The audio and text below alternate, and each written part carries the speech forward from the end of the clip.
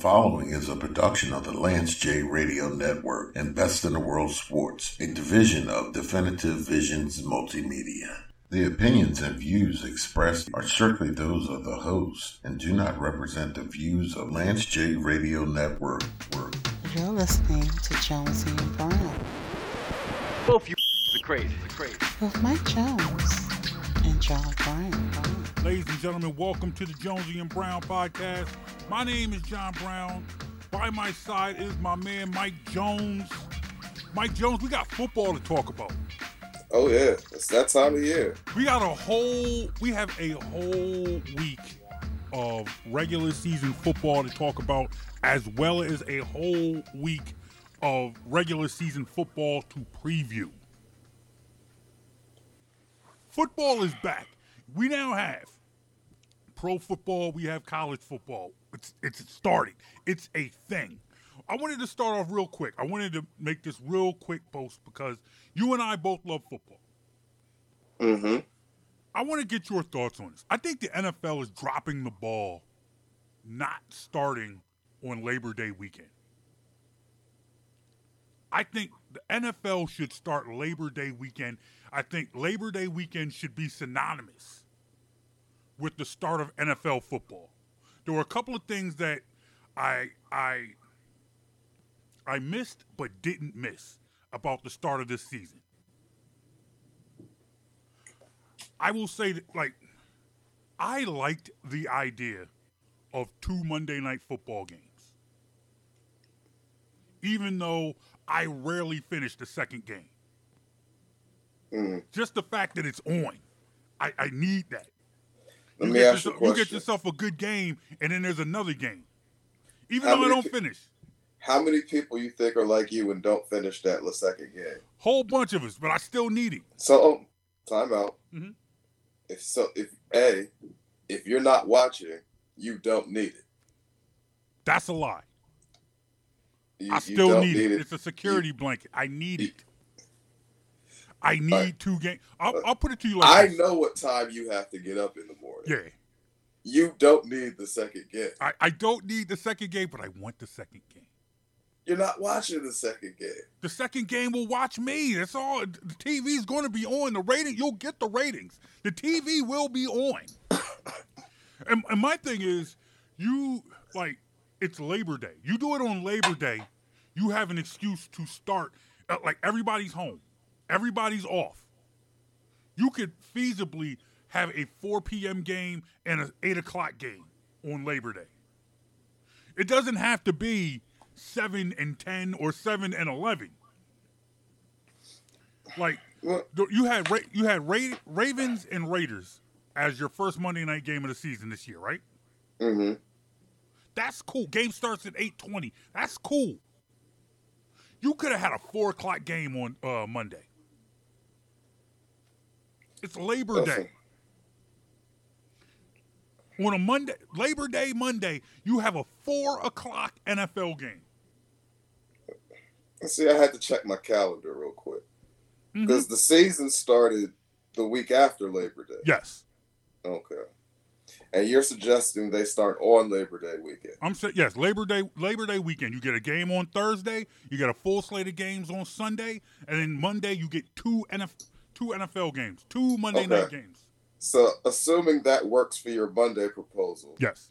What do you think happens to your Sunday ratings on the last beach weekend of the year?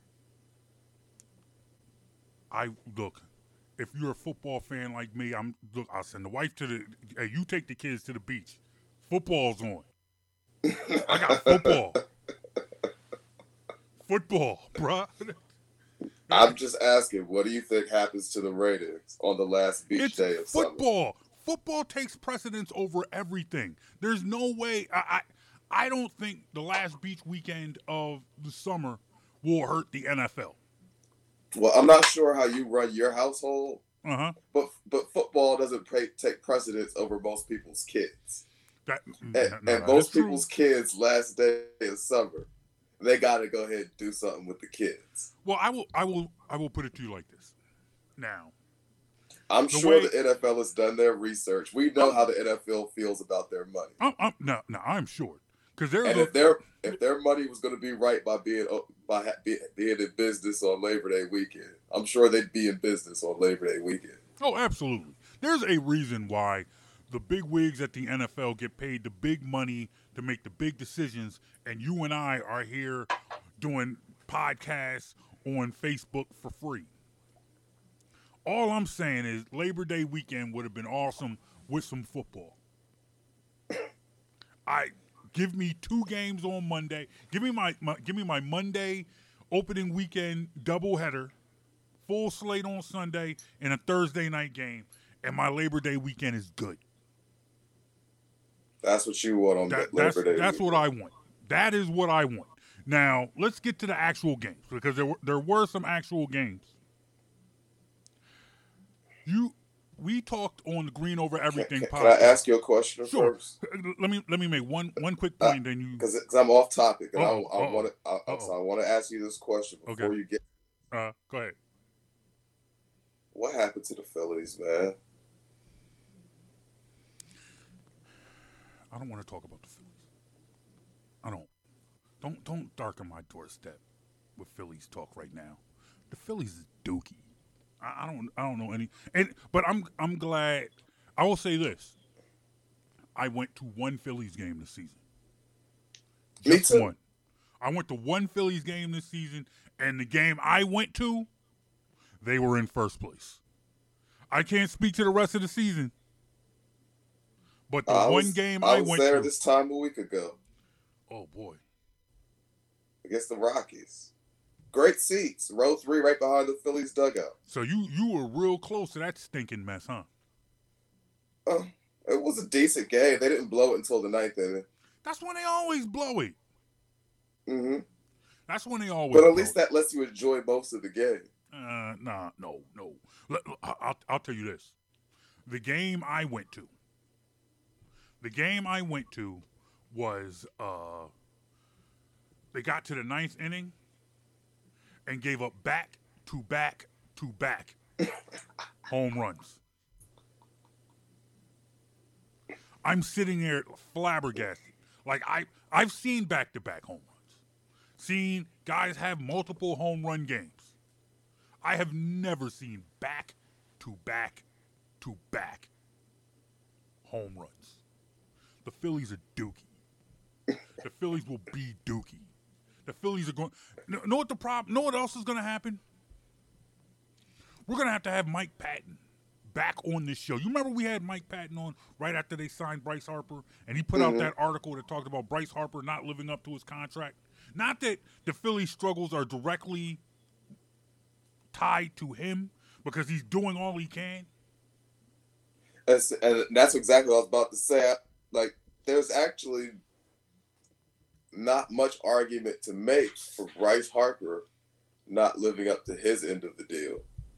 But if there's nobody on around him, so he can't get RBIs, your pitching stinks. So even if you score 4 or 5 runs, you still lose. Like, remember when the Phillies, like in 2008 and 2009, if they put 4 or 5 runs on the board, you knew they won. Team, back in those days when the team had 2, 3, 4 aces.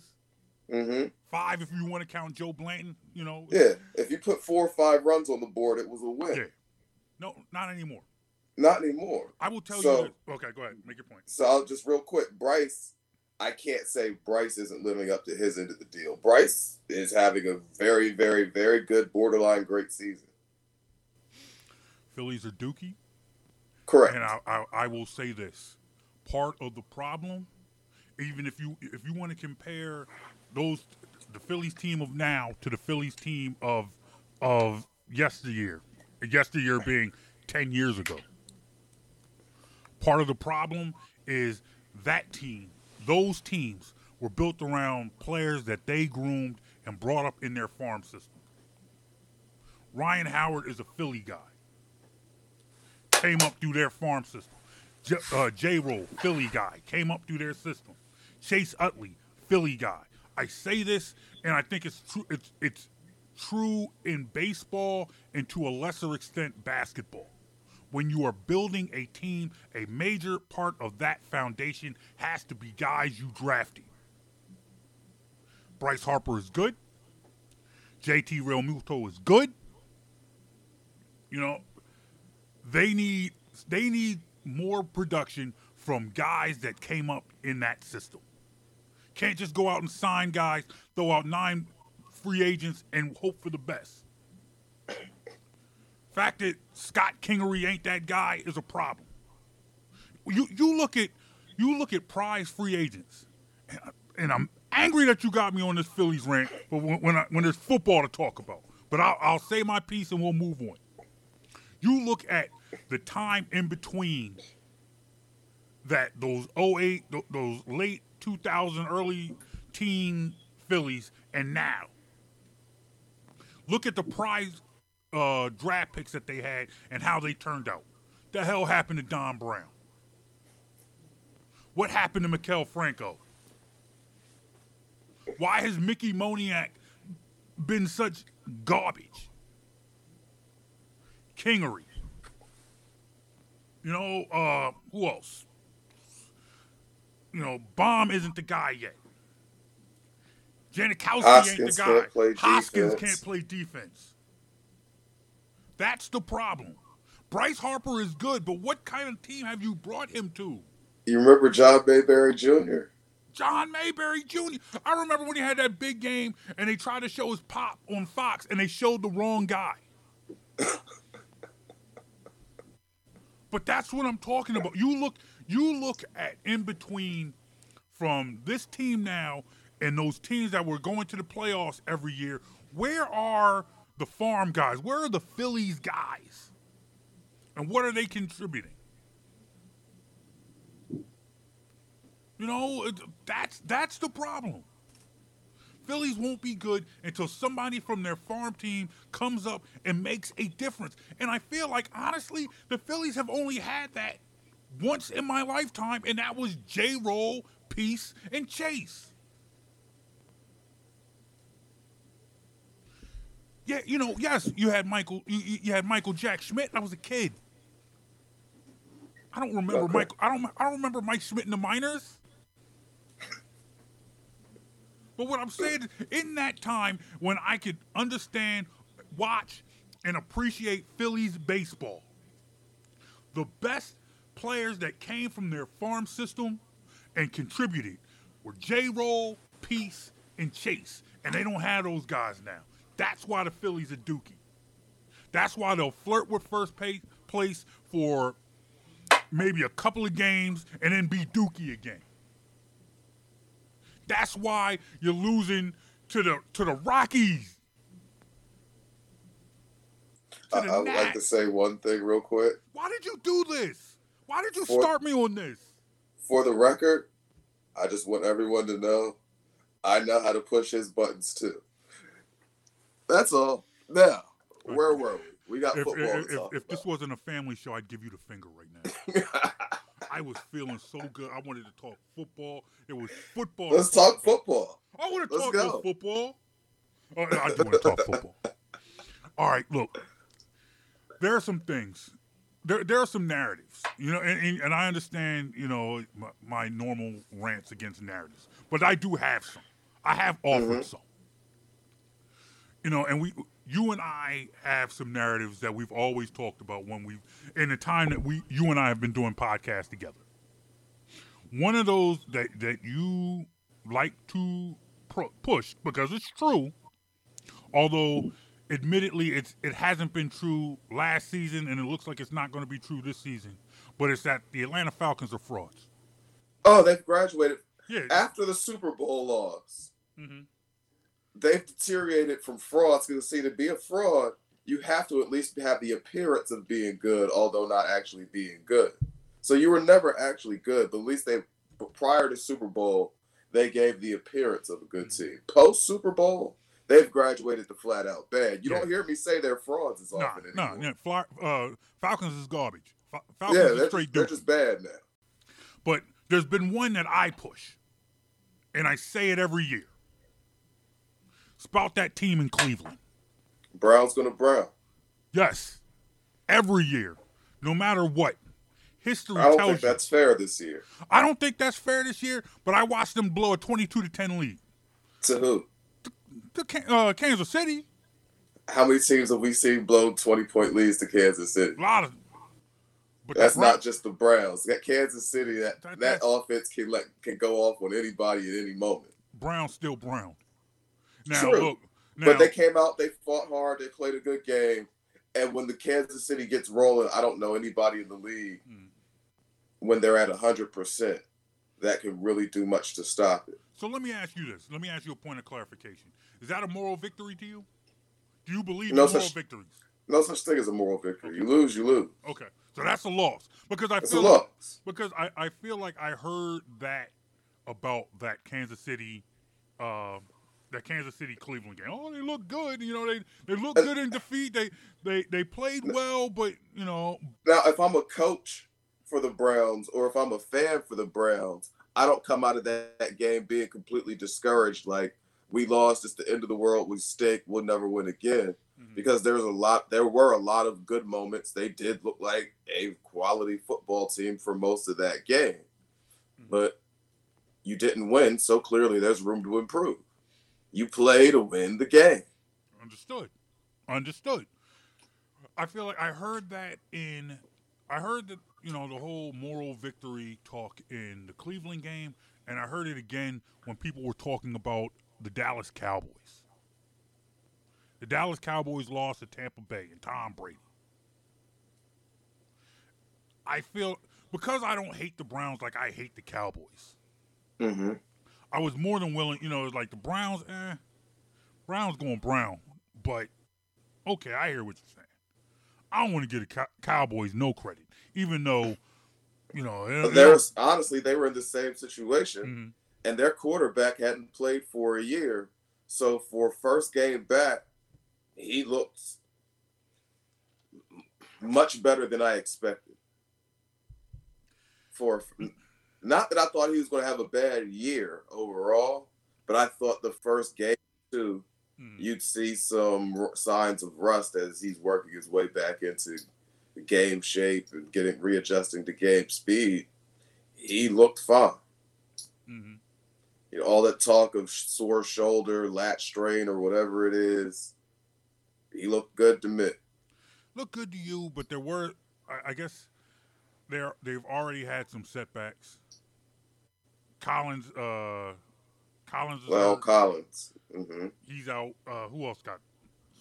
There was another injury on the Cowboys, but I see them having to go out west to the Chargers and then hosting Philly.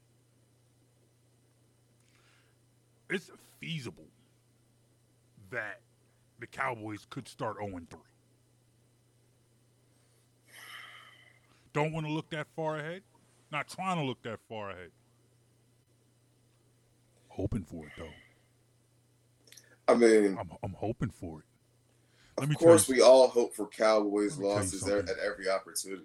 Let me tell you something. We all want the Cowboys to be. If the Cowboys start 0-3, I promise you, Ashley Baker will block me on Twitter. Ashley Baker, I'm shouting you out, Ashley. You will block me on Twitter. You will block me and end our friendship if the Cowboys start this season 0-3. You will not hear the end of it. I will tweet you every morning that the Cowboys are 0-3. Now, you realize we are definitely getting ahead of ourselves. We are, but we're fans. I mean, the Eagles played one game against a bad team. Bad team. Team looked good. Jalen Hurts MVP. And we're already thinking about week 3 matchups. When you've got a tough matchup coming into week 2. Got that right. And who knows what shape they'll come out of week 2 in. So let's just focus on week 2, the 49ers. No, you're right. And we'll talk a little bit more about the Eagles matchup in a second because we got a guest waiting on the line. But real quick, you know, we're talking about week 1, recapping week 1, talking about narratives, things that we've always said about the NFL. You have been a staunch, avid Jameis Winston hater. I Hate know is such a strong word. it's not hate. Sounds like hate. If it walks not like a duck hate. walks, if it walks like a It's duck, not hate. that's hate, bruh. It's not hate. So let me ask you this. I just think he's a career bad decision maker. All right, that's cool. That's all. Wasn't a lot of bad decisions on Sunday. You haven't seen a 4 or 5 touchdown game from Jameis before? Not that didn't come with 4 or 5 interceptions. Oh, yes, you have. He's had those games in Tampa Bay that made you think Jameis was the man. Well, look, man. This is why I said on Sunday when we were doing our post-game show that this was going to be Jameis was going to be one of the biggest overreactions in the NFL after Week 1, because we've seen big games from Jameis before. The problem with Jameis is consistency. It's not top-end talent. When Jameis is at his best, he is one of the best. Mm-hmm. The question with Jameis is how often and how regularly does he play at his best versus I'm throwing to the guy in the jersey that looks opposite mine because I don't know. That sounds like hate. It's not hate. That sounds Watch like the tape. It's watching the tape. It's being objective. Okay. That sounds we're in wait and see mode with Jameis. All right. Real quick, last do you think can there be a happy ending to this Aaron Rodgers Green Bay saga? Aaron Rodgers looked like he was ready. Aaron Rodgers looked like he wanted a piece on Green Bay right there on the sideline. Like, you know what? If I could walk out, I would. See, I'm going to be very, very serious as I talk to you about this. Aaron Rodgers learned his lessons quite well as a young player in the NFL. Let's see. Most people, for many years early in Aaron Rodgers' career, were of the belief that Brett Favre was not willing to mentor him or teach him anything. Okay. Oh, he sounds like preaching now. That is clearly false. Okay. Because what we are seeing now is that Aaron Rodgers has become Brett Favre. Whoa. Talk that talk, man. I'm listening. I mean, Aaron Rodgers is in interviews talking about, well, until I feel that motivation, that commitment, retirement's on the table. Oh, you drafted that kid? Oh, yeah, you're going to have to give me more money. Oh, I might retire. Oh, I don't know what I want to do. If I want to come back, I'm going to hold the organization hostage every year until I get what I want. That playbook sound familiar? Does that playbook sound familiar? I'll stop you when you're wrong. So, wow. So as I was saying, people say that Brett was not a teacher. Brett was a master teacher. So Brett Favre is back home watching this play out. Like, damn, this sounds familiar. Where did he get this from? Oh, nah. Brett Favre sitting home with the iPhone in hand, sending text like, yeah, you got him now. Do this next. I hear you. It's Geppetto. You see Brett Favre's pulling the strings. All right, look, let's circle back to the Eagles, man. We got to bring in our guest. We have a guest, ladies and gentlemen. Long-time friend of the show. Let me read this man's resume real quick. He is the host of the Broad Street Line on Philly Cam Radio 106.5. He is the host of the John Appetit podcast. He is the former host of Birds Outsiders on NBC Sports Philly. He is a friend of mine, friend of the show, Temple grad. That's right. Ladies and gentlemen, Mr. Roy Burton is on the line with us. Roy, welcome to the show. Gentlemen, thanks for having me on, man. I appreciate it. Thanks for coming on with us. Glad to have you. Look, man, you and I, we haven't talked on a podcast probably since that Super Bowl year. It's been a while, yeah. It's been a while. Been too long. Been way too long. Team has changed. Coaches changed. Quarterbacks changed. You know, Philly sentiment has not changed. One game into the season, I'm already, look, Jalen Hurts MVP. listen, like I know we're supposed to kind of temper our expectations here in Philadelphia because again we're not used to winning a lot here in Philadelphia, but much like you before the season, I was thinking maybe 7 wins, maybe 8 wins for this team. Have I started looking at flights to LA in February? Perhaps. Yes. I don't know. Yes. Have I started looking at rental cars in LA for early February? Maybe. Yes. I don't know. Who's to say? Who's to say? Talk that talk, OG. Oh, this is gonna be that kind of shit. I look at the NFC standings. There's only one team at the top. Only one team at the top. Sole team in first place. Only team in first place. So you know what? I'm feeling good right now. If you're a fan and hopefully. If you're a fan of the NFC East and your team hasn't lost, raise your hand. That's right. Right. After Thursday, somebody in the NFC East gonna be 0-2. So look. Yeah. We're gonna be all right. How much did real talk though? How much did Jalen Hurts impress you? How much are you surprised by how well he played, or how much of it do you feel like is just, hey, he did what we thought he could do? To be honest, he was a little better than I thought he would be on Sunday, and a lot of that's because we didn't see him, much basically at all in the preseason, and I kind of thought that they would come out a bit rusty because again, you didn't see much of the first team in that preseason. But again, like Jalen Hurts came out, hit on all cylinders. I mean, was 27-35, 264 yards. Like I always knew, like he's always going to be able to get you those yards on the ground. Like he's always going to be able to, if the play breaks down or if he has to get out of trouble, he's always going to give you those yards on the ground. And the issue, of course, was Jalen Hurts' his accuracy. That wasn't a problem on Sunday. I mean, the man hit his he made the reads he had to, hit the guys he wanted to. Didn't take too many deep shots, but didn't need to because again, Sirianni put him in good position to make plays. So kudos to Jalen Hurts. He kind of executed that game plan as well as you could expect. Okay, so you mentioned Sirianni putting him in position where he didn't really need to take a lot of deep shots. Mm-hmm. Okay, so let's talk about Sirianni for a second because you saw a lot of different looks from that offense, right? And with that, it wasn't really like a true base offense where you saw 12 personnel or 13 or whatever personnel grouping consistently.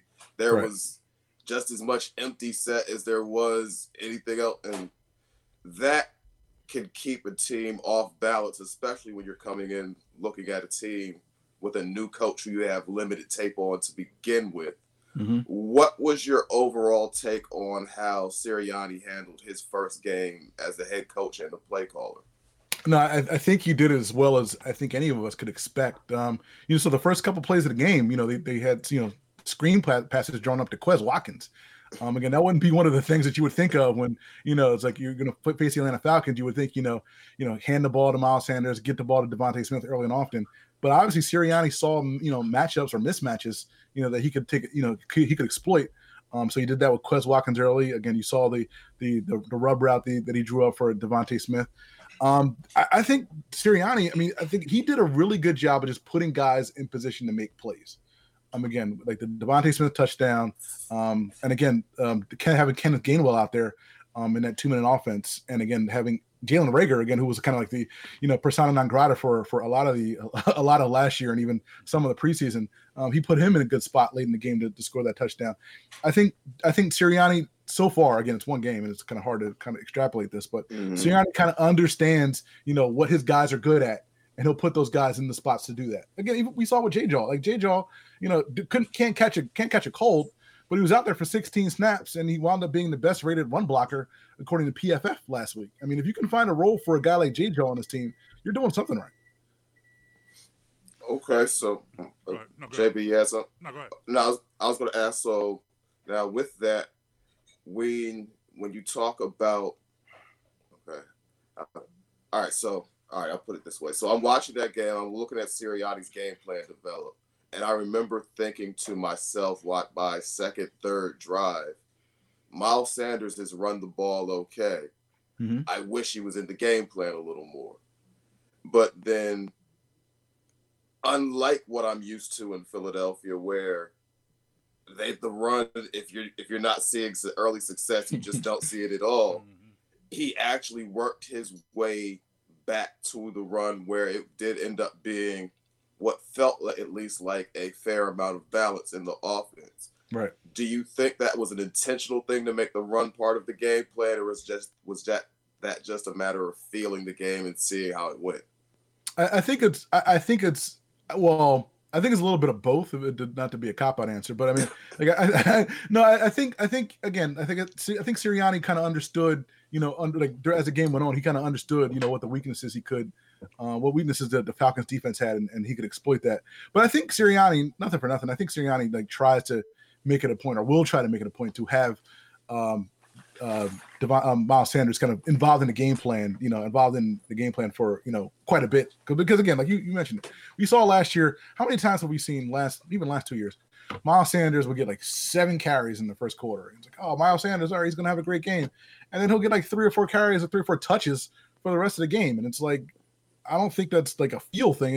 I think it's just like, you just decided not to exploit the run anymore. I think Nick Sirianni understands that, running backs are really kind of are creatures of habit, and they get, you got to get them warm. You got to keep them warm and keep them involved in a game plan. I think even if he doesn't use Miles Sanders early in the game, I think you'll consistently see Miles Sanders be a guy who gets, 15, 18 touches a game. But that said, I mean, you have weapons like, clearly Kenny Gainwell and even Boston Scott, who you didn't really see on Sunday. You have other guys you can put out there. So it might be a kind of a committee kind of thing, but I think you'll see a pretty healthy dose of Miles Sanders going forward. I think, honestly, one of the underlying stories that we heard about the Eagles in that game was just how much sharing the ball there was, and that there was kind of an emphasis on utilizing team depth. Right. So, you didn't see a lot of Boston Scott, didn't see Jordan Howard at all, and I also on the line, didn't see a lot of Dillard. Mm-hmm. This week it looks like Dickerson's working his way back in, and with the addition of a 17th game, like it seemed like the early signs were they were utilizing this depth. They're going to utilize depth, try and save a lot of these veterans to the end. Did you see that? Was that obvious to you, or were you kind of wondering, hey, what's going on here? What's happening here? What's is this a game plan that he's sticking with? Yeah, no, I think you kind of saw it quite a bit, because again, the first play of the game, Jalen Reagor wasn't even on the field. So you saw Jalen Reagor again not on the field. Again, you saw I think you wound up with the second most amount of snaps when it came to wide receivers, but he wasn't out there every play. Greg Ward was barely out there. And again, we thought that Greg Ward would be possibly the number 3 receiver, or maybe number 4 receiver. He didn't play that much. He played as much as Arcega-Whiteside. But look on the other side of the ball, though. Like, look at the defensive line. Like, if you look at the snap counts, like nobody played 60% of the snaps in the line. Like Fletcher Cox, I think, played 57% of the snaps. He was the highest guy. You had basically like an 8-man defensive line out there with Cox, and again, you saw how good like the rest of the deep tackles were, especially. Who else was Hargrave? Yeah, Javon Hargrave who had the 2 sacks. So you saw Hargrave and you saw Barnett. Like you saw basically like a pretty solid rotation at defensive line, and I think you're going to see that going forward with the defensive line, the wide receivers and the running backs. And again, as you mentioned, John, with the 17 games, again, you don't want to play, or I don't think you're in a position to play any of those guys. 80%, 85% of the snaps, considering that you have another game to play. You want to keep those guys fresh. And if you have enough talented guys, then by all means, go for it. At some point, I forgot Ryan Kerrigan was on this team. I think we all did. And I say that being completely serious. I saw him in the game. I saw his uniform. I saw his back. Oh snap! I forgot we got Ryan Kerrigan. and I think that also kind of spoke to things, because I'm thinking about what I wanted to see from the defensive line. Right. And I'm somebody who said, you know what, Brandon Graham's one of my favorite players, but he's getting long in the tooth. And I understand that his time in Eagle Green, is limited. Mm-hmm. And I would like to see Derek Barnett and Josh Sweat assume the roles of the defensive ends of the future. As they came out the game, I'm like, okay, I'm ready. I want to see more. I want to see more Barnett. I want to see more Sweat. I forgot Ryan Kerrigan was even on the team. But I think that once again plays into it. You're talking about a defensive line that's like 8 deep, and as time went on, as the game went on, they were starting to get pressure. Mm-hmm. I feel like for years we were begging, like, come on, will this team ever get pressure with just 4 guys? And you were seeing it. You get past those first 2 drives from the Falcons, where it looked like they were just marching up and down the field. I don't know if somebody just pulled them aside and said, y'all know we playing the Falcons, right? But they were deep, right? I mean, yeah.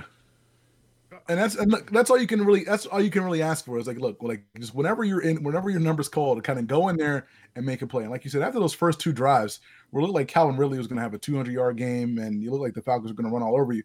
After those first 2 drives, Gannon and that defense kind of locked everybody down. Again, you have, like you said, you had an 8-man defensive line.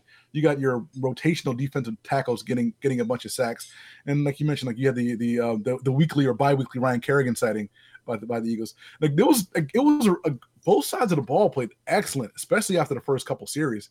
I really don't like. I kind of figured that we all kind of thought that the Falcons would be of the first couple games of the season. Like the Falcons was probably the most winnable game, but I didn't think that they would come out like that and put up 32 points. I mean, they didn't score 30 points in the game all year last year.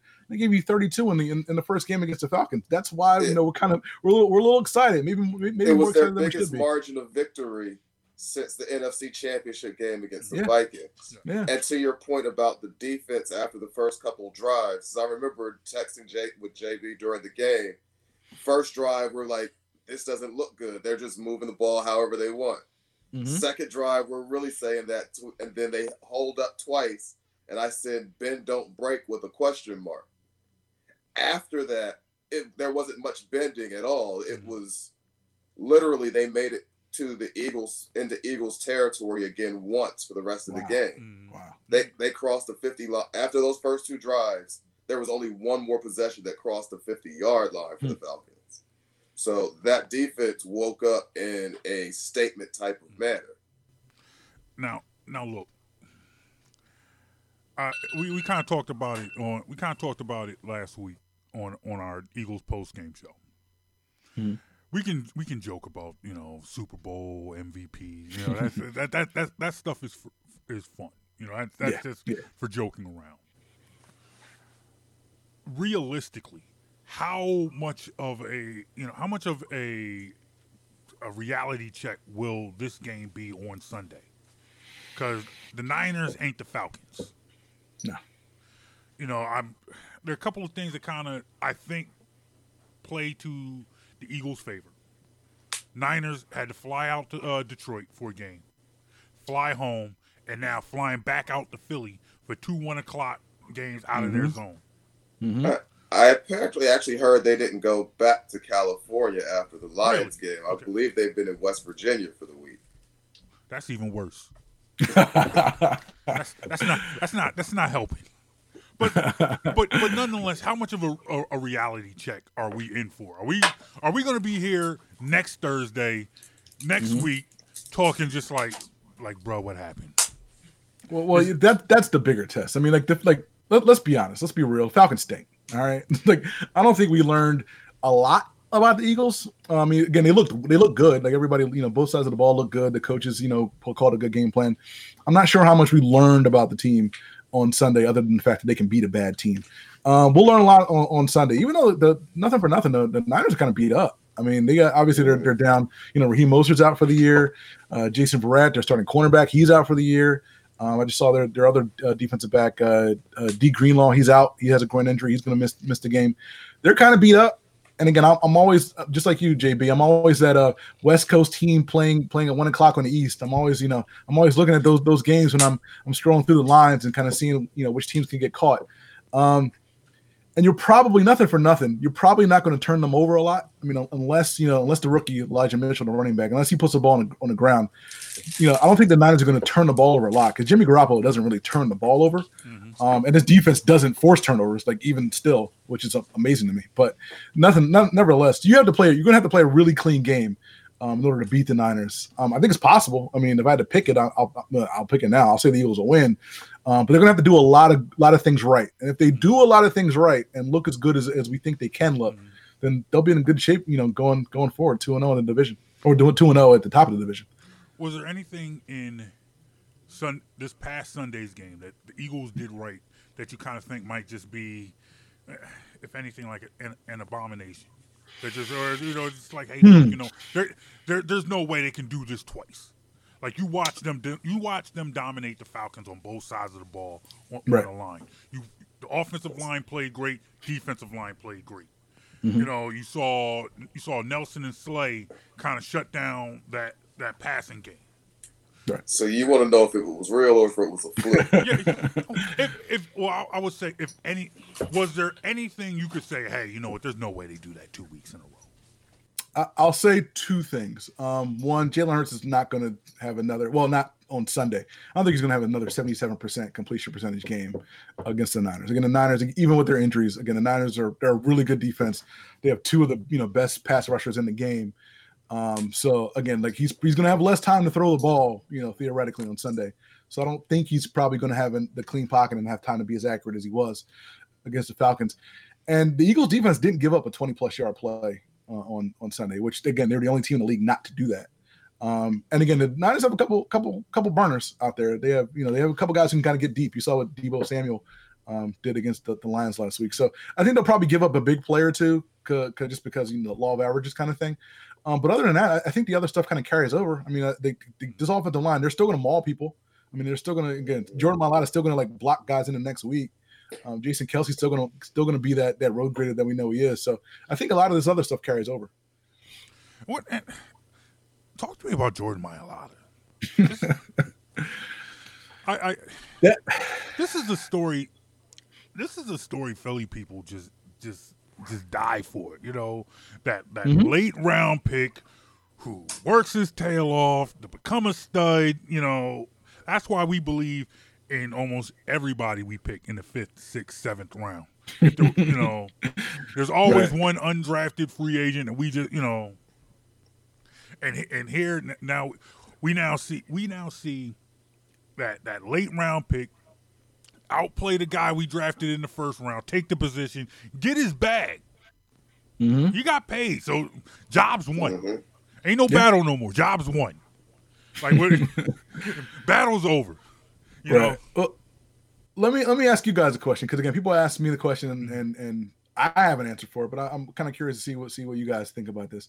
Does the Jordan Mailata, because Jordan Mailata, he's a player. Like I think we're all in agreement that Jordan Mailata's a player. He's a legit guy, Pro Bowl caliber, tackle in this league, and Andre Dillard is not. And even though he was drafted to be that guy, does the Jordan Mailata pick and development of Jordan Mailata into what he is now, does that completely negate whiffing on Andre Dillard? I don't think it does. I don't think the two cancel out.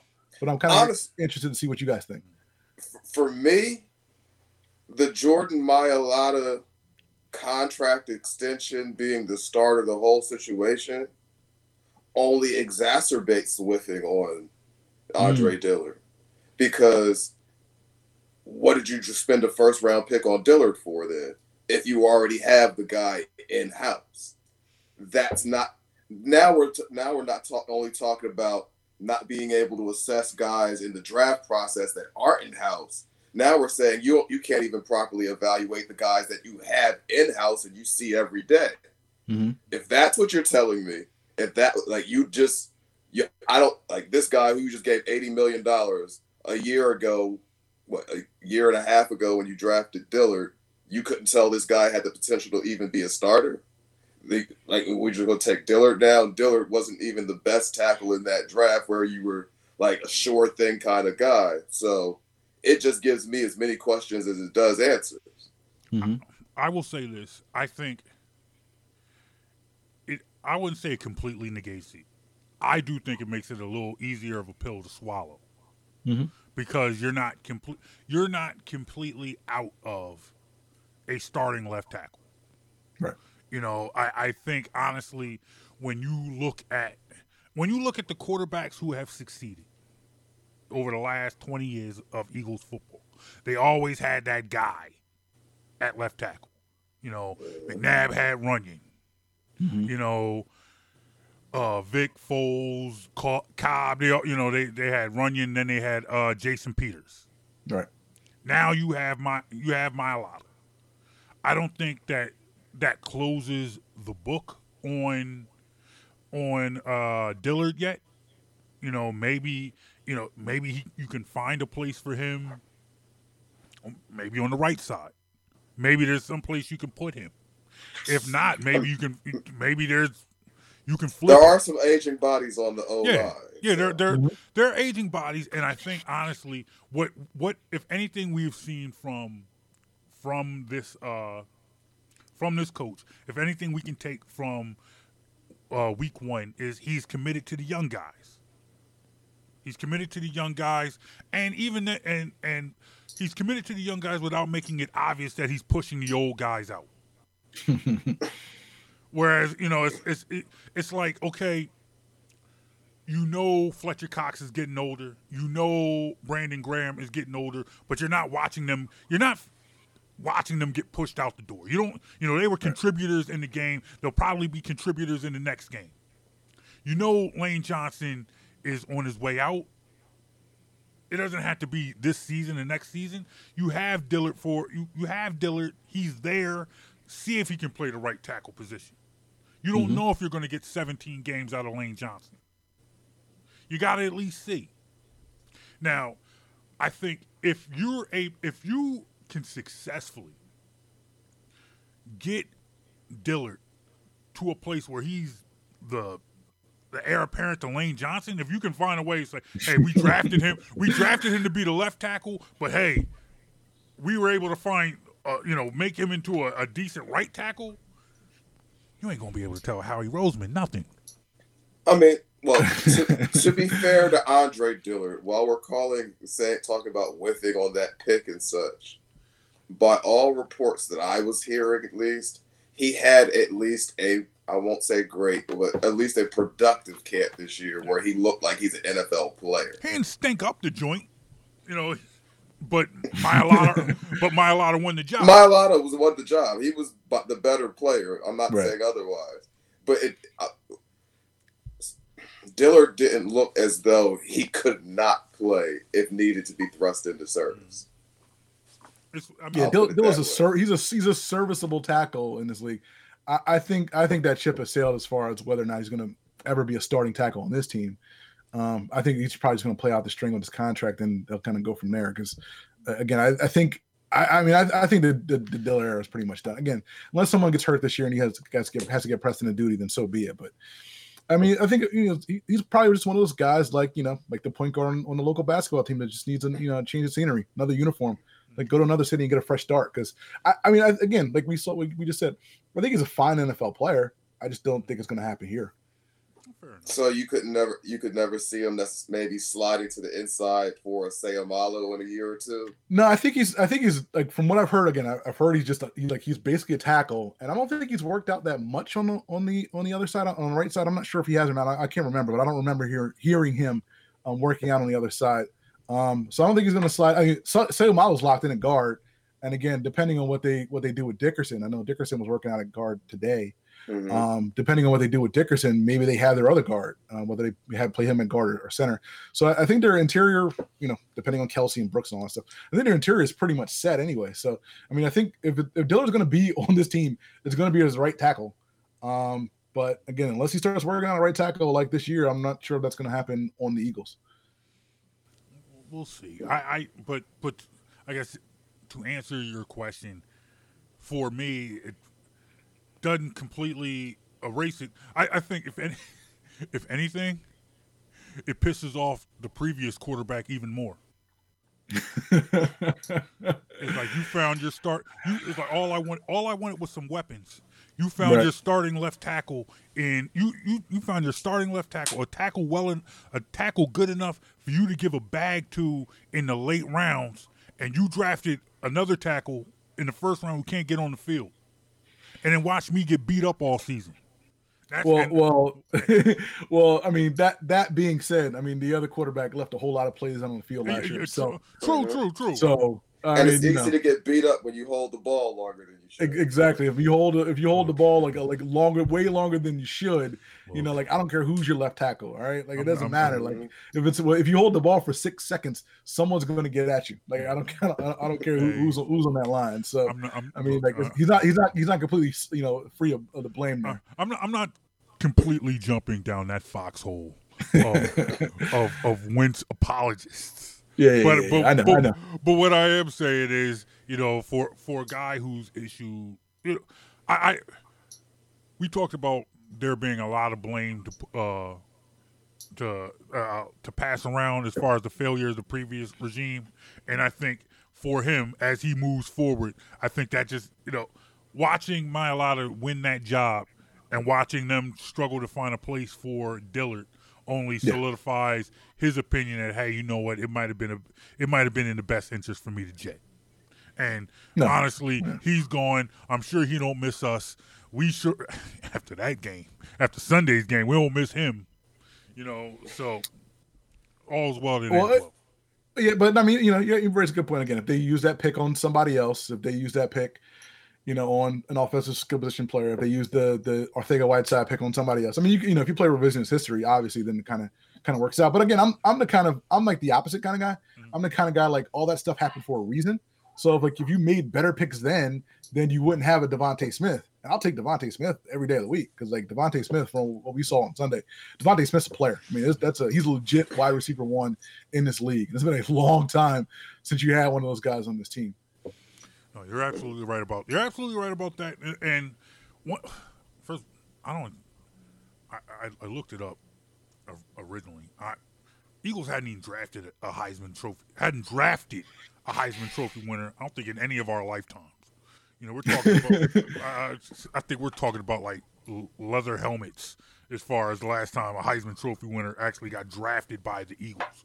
And for them to go out there and get a guy who you could legitimately say was the best player at that position in the draft, who's not a quarterback. Like we talked on Sunday.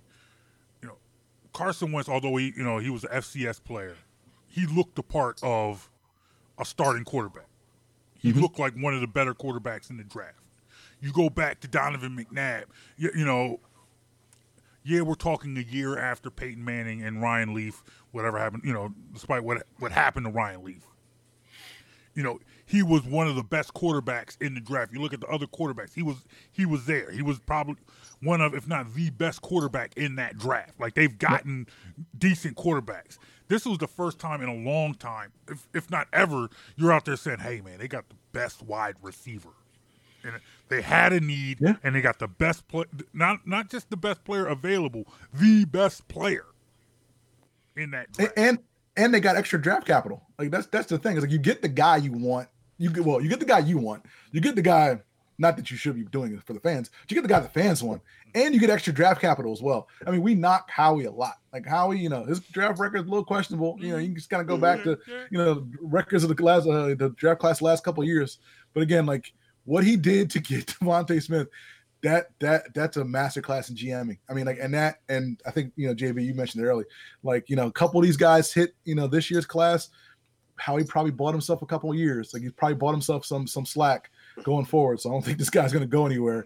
I don't know if that makes people upset around here, but I mean, I said the same thing a couple of months ago after the draft. I was like, he probably bought himself some time. Yeah, and I was unhappy with that. Yeah, no. Look, man, I ain't gonna lie. I was one who said when the season ended last year, I said, look, get rid of all. I thought everyone needed to go. I said, don't get rid of one, don't get rid of two. They all need to go. GM needs to go. Head coach needs to go. Quarterback needs to go.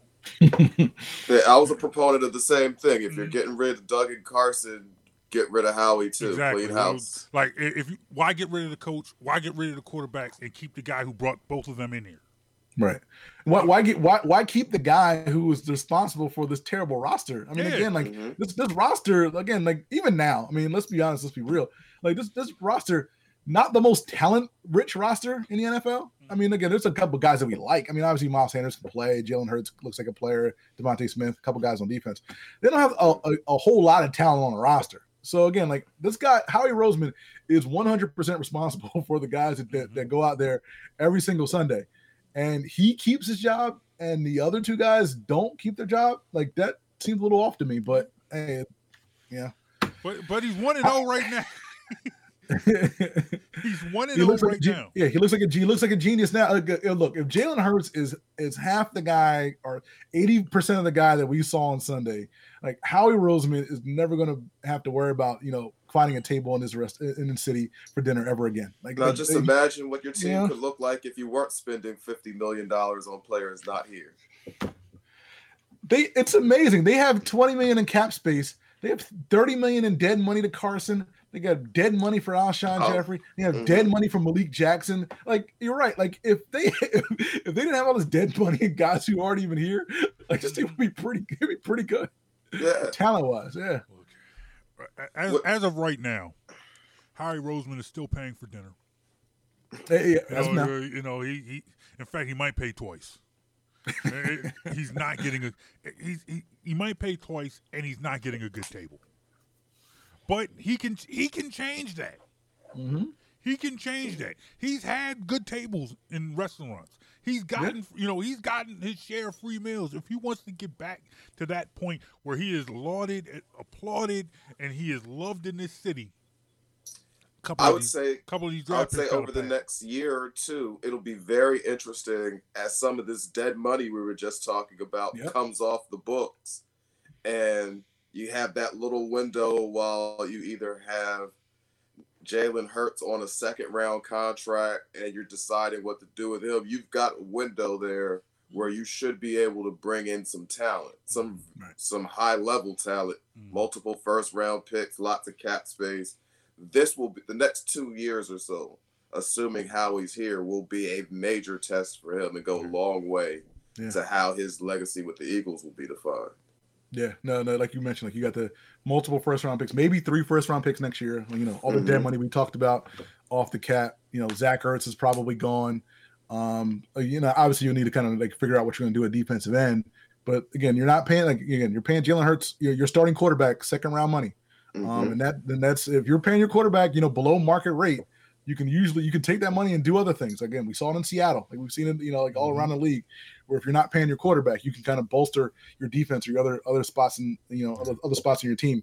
But again, just like look at guys like you're getting contributions. Again, it's one game, but you're getting contributions from Kenneth Gainwell. I mean, he's your number 2 running back as of right now. He's already giving you positive plays. Patrick Johnson had a sack or had a big play. He's your 7th round pick. I mean, if you have a couple of those guys start to hit and you have cap space, I mean, like this is again, like you're in a really good spot. I mean, again, this is how teams are supposed to, be built. Like you got to build through the draft, and then you kind of like fill in the other pieces through free agency. And the Eagles, and again, in a couple of years, they could be in a really good spot. Once all the dust settles. The punter looked like a genius. Yeah. In the game. A special teams, he could have been special teams player of the week. Special teams player of the week. The punter looked like, it was all coming up Howie on Sunday. Howie just sitting back watching that game, probably smoking a cigar like, y'all probably wanted to put me back in the closet that Chip put me in. But, Listen, I'm telling you right now, I don't want to get ahead of ourselves. But No. But here's the thing, though. That Cowboys game is the day before Sixers training camp, right? Sixers training camp opens up. Oh, I'm saying if the Eagles win these next 2 games and go 3-0, Howie might be king of the city. That's all I'm going to say. Howie might be king of the city for a minute. Howie might be king of the city. King of the city. Only thing that's going to knock the Eagles off the front page is if Ben Simmons just walks into Sixers camp with his middle fingers up like, I'm here so I don't get fired. But F Doc, F Joel, I'm here. Get me out of here. Trade me for whoever. I don't care. I'm not shooting no J's. Hope you enjoyed them training camp videos because that's the only jumper you gonna get from me. Oh man! Look, that's a show to itself. We don't even have time to get into it. We we've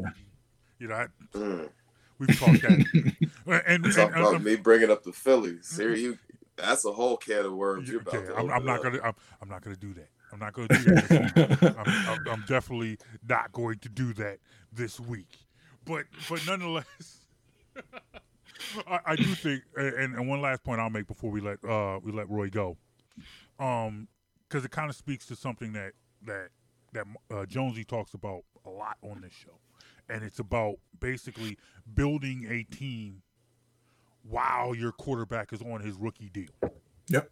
And how hard it is to build a team once you've paid your quarterback.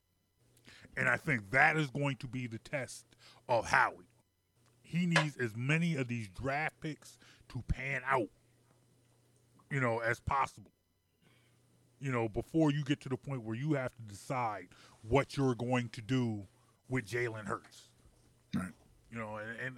And I think that's going to be the final test of Howie Roseman, because we've gone back and forth. We've wanted him out of here. We've wanted him to stay.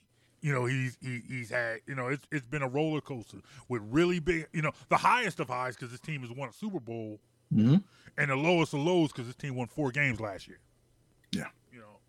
So as you now have I think Jalen Hurts has at least proven himself within last season and this first game. He's a player. Whether or not he's a franchise player, whether or not he's the future of this team, that still remains to be seen. But he is a player. But before you get to the point where you have to get this man his money, you got to, you need a couple more of these draft picks to pan out. I think this is the year. I mean, this is the year that Howie has to figure out whether or not he and the team is committed to Jalen Hurts. Because again, you have tons of capital. Like if Jalen Hurts is the guy, then you surround him with guys in this draft, and then you kind of build, and that's your core going forward. If Jalen Hurts isn't the guy, if game 17 comes and goes, and you're not convinced that Jalen Hurts is the guy, then this is the year that you strike. This is the year that you take those 2, maybe 3, first round picks and go get a guy, because you have to get a quarterback in this league. And again, there probably should be or will be some established guys on the market, whether it's a Russell Wilson or Aaron Rodgers or whoever. I mean, if you have 3 first round picks and a guy like Jalen Hurts, you can probably, like entice some teams to kind of make some moves. So I think by the end of this year, we'll know one way or the other who the Eagles quarterback is going to be going forward. Early thing. Do you think it will be Jalen Hurts? See, I knew you were going to ask the question. Sure. I don't know. Like it's one game. I'm drinking the Kool-Aid. I don't have the Morgan State cup, but I'm drinking the Kool-Aid. You noticed it though. You noticed it though. I see it. I see the little things. No, but yeah, I'm drinking the Kool-Aid. If you ask me today, sure, Jalen Hurts is the guy. I mean, I can't say no to a guy who looked that good, as good as that on Sunday. Roy, we're gonna have you back on before the end of the season, so we'll ask you again then. Okay. Well, I'll spare you a little bit, Roy, because what I've been saying consistently is that my question with Hurts is not his ability or what he looks like at his best, but how consistently can he do it. Mm-hmm. So one game just isn't a big enough sample to have any answers on Jalen Hurts. Right. One game's not enough sample. The 4 games from last year, not enough of a sample. I think we need 1 or close to 1 year with these guys, with Nick Sirianni, to figure out what you have in Jalen Hurts. And I think we'll know. Like I think the 3 of us, and I think anybody watching this team will know whether or not Jalen Hurts has enough. Because again, Jalen Hurts, he's a talented quarterback. I mean, we'll figure it out. Like it's not going to be like a Mitchell Trubisky situation where you got to like kind of figure it out for years. Like I think we'll know by the end of the year. But if John, you're gonna ask me it now. No. Sure, why not? Yeah, okay, he's the guy. First of all, Jonesy, I'm sick of all your common sense and all your mature, well-rounded thinking. Jalen Hurts is the MVP. He's the GOAT. All right, I'm putting that on him now. Carson who, Donovan who, I'm not going to say Randall who yet. No. We're not doing that. We're not doing that. Look, we can get into what's in this cup, but it ain't that strong. All right. but nonetheless, look, I am pleased. I am confident going. I am looking forward to week 2. Mm-hmm. our show next week might be of a whole different mood. I don't know. You know, I'm being open. The vibe might be completely different next week, and I might want to trade Jalen. I might want to fire Howie. I might be talking. You know, I don't know, but nonetheless, that's a bridge I'll cross when we get there. If nothing else, we have a fun team to watch, and it's been a while. It's been a while that we've had an entertaining football team to watch. That is true. Like I know you guys remember, like especially last year, those games were painful. Like those games were painful to watch. We got something to watch this year, and we have some hope for the future. That's all you can ask for. You're absolutely right about that. All right, real quick, Roy, where can people find you? Where can they see your work? Where can they talk to you? Check me out on Twitter at the BS Line. I'm on there, kind of chopping it up. With whomever about whatever. So if you want to talk Eagle Sixers or whatever, just hit me up on the Twitter machine. John mentioned as well. I also have a podcast with my wife where we talk about the food scene in Philadelphia. It's called Joan Appetit. You can check that out on Twitter as well at Joan Appetit, and you can catch that wherever you get your podcast. And you can catch me on my podcast, The Broad Street Line, which is on podcast, and it's every Saturday, 10 a.m. Eastern, 106.5 FM, WPPM LP, Philadelphia. Jonesy, that might be Broad Street Line. Roy's podcast might be another prime target for a Jonesy and Brown takeover. You see, everybody's a target. Everybody's a target. Now look.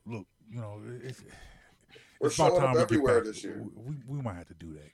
There might, if you listen to Roy's podcast, one day we gonna show. We ain't gonna be on Zoom or anything. We gonna be in the building, in his house.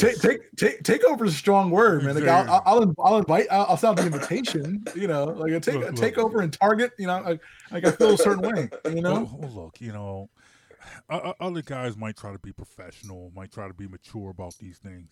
That's not Jonesy and me. I know what we said. We said takeover and target. Okay. Those words were used for a reason. We didn't say, hey, we'd like an invitation to your show. Oh, man. Nonetheless, hey, Roy, it's always a pleasure, brother. I appreciate you, man. Thank you, gentlemen. It was a good time, man. Let's do it again. All right, once again, that is Roy Burton of the BS Line. Check him out every week. Appreciate you, my friend. And once again, you can check us out every week on this podcast. Download us at any time.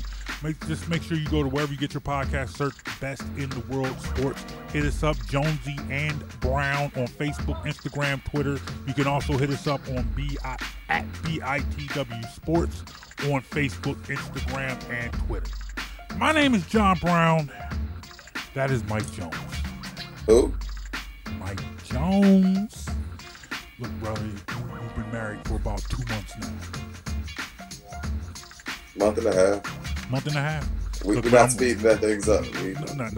Bro. Month and a half. It all gets sped up. That's how marriage works. This year was 15 years for me and my wife. Feels like 20. Not in a good way.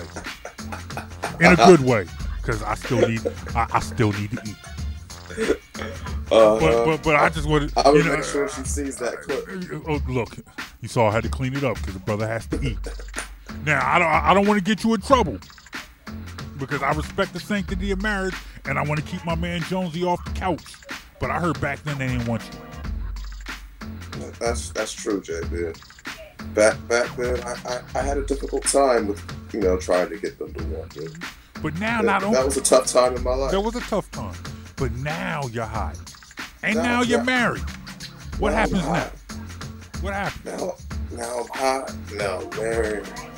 Now they be trying to be all on me. And I gotta be like, nah. There it is. There's the hardware. There's the hardware. Jonesy. That is Jonesy. My name is Brown. We will check you guys out next week. Once again, remember the Green Over Everything Eagles podcast every Sunday around 7 o'clock on Facebook and on YouTube as we recap the Eagles game. Y'all have a great weekend. Enjoy the sports. And we'll talk to you guys next week. Peace. You feeling this podcast? To hear this and more, go to SoundCloud.com/BITW Sports or on iTunes or Apple Podcasts and search Best in the World Sports. You're listening to Jonesy and Brown.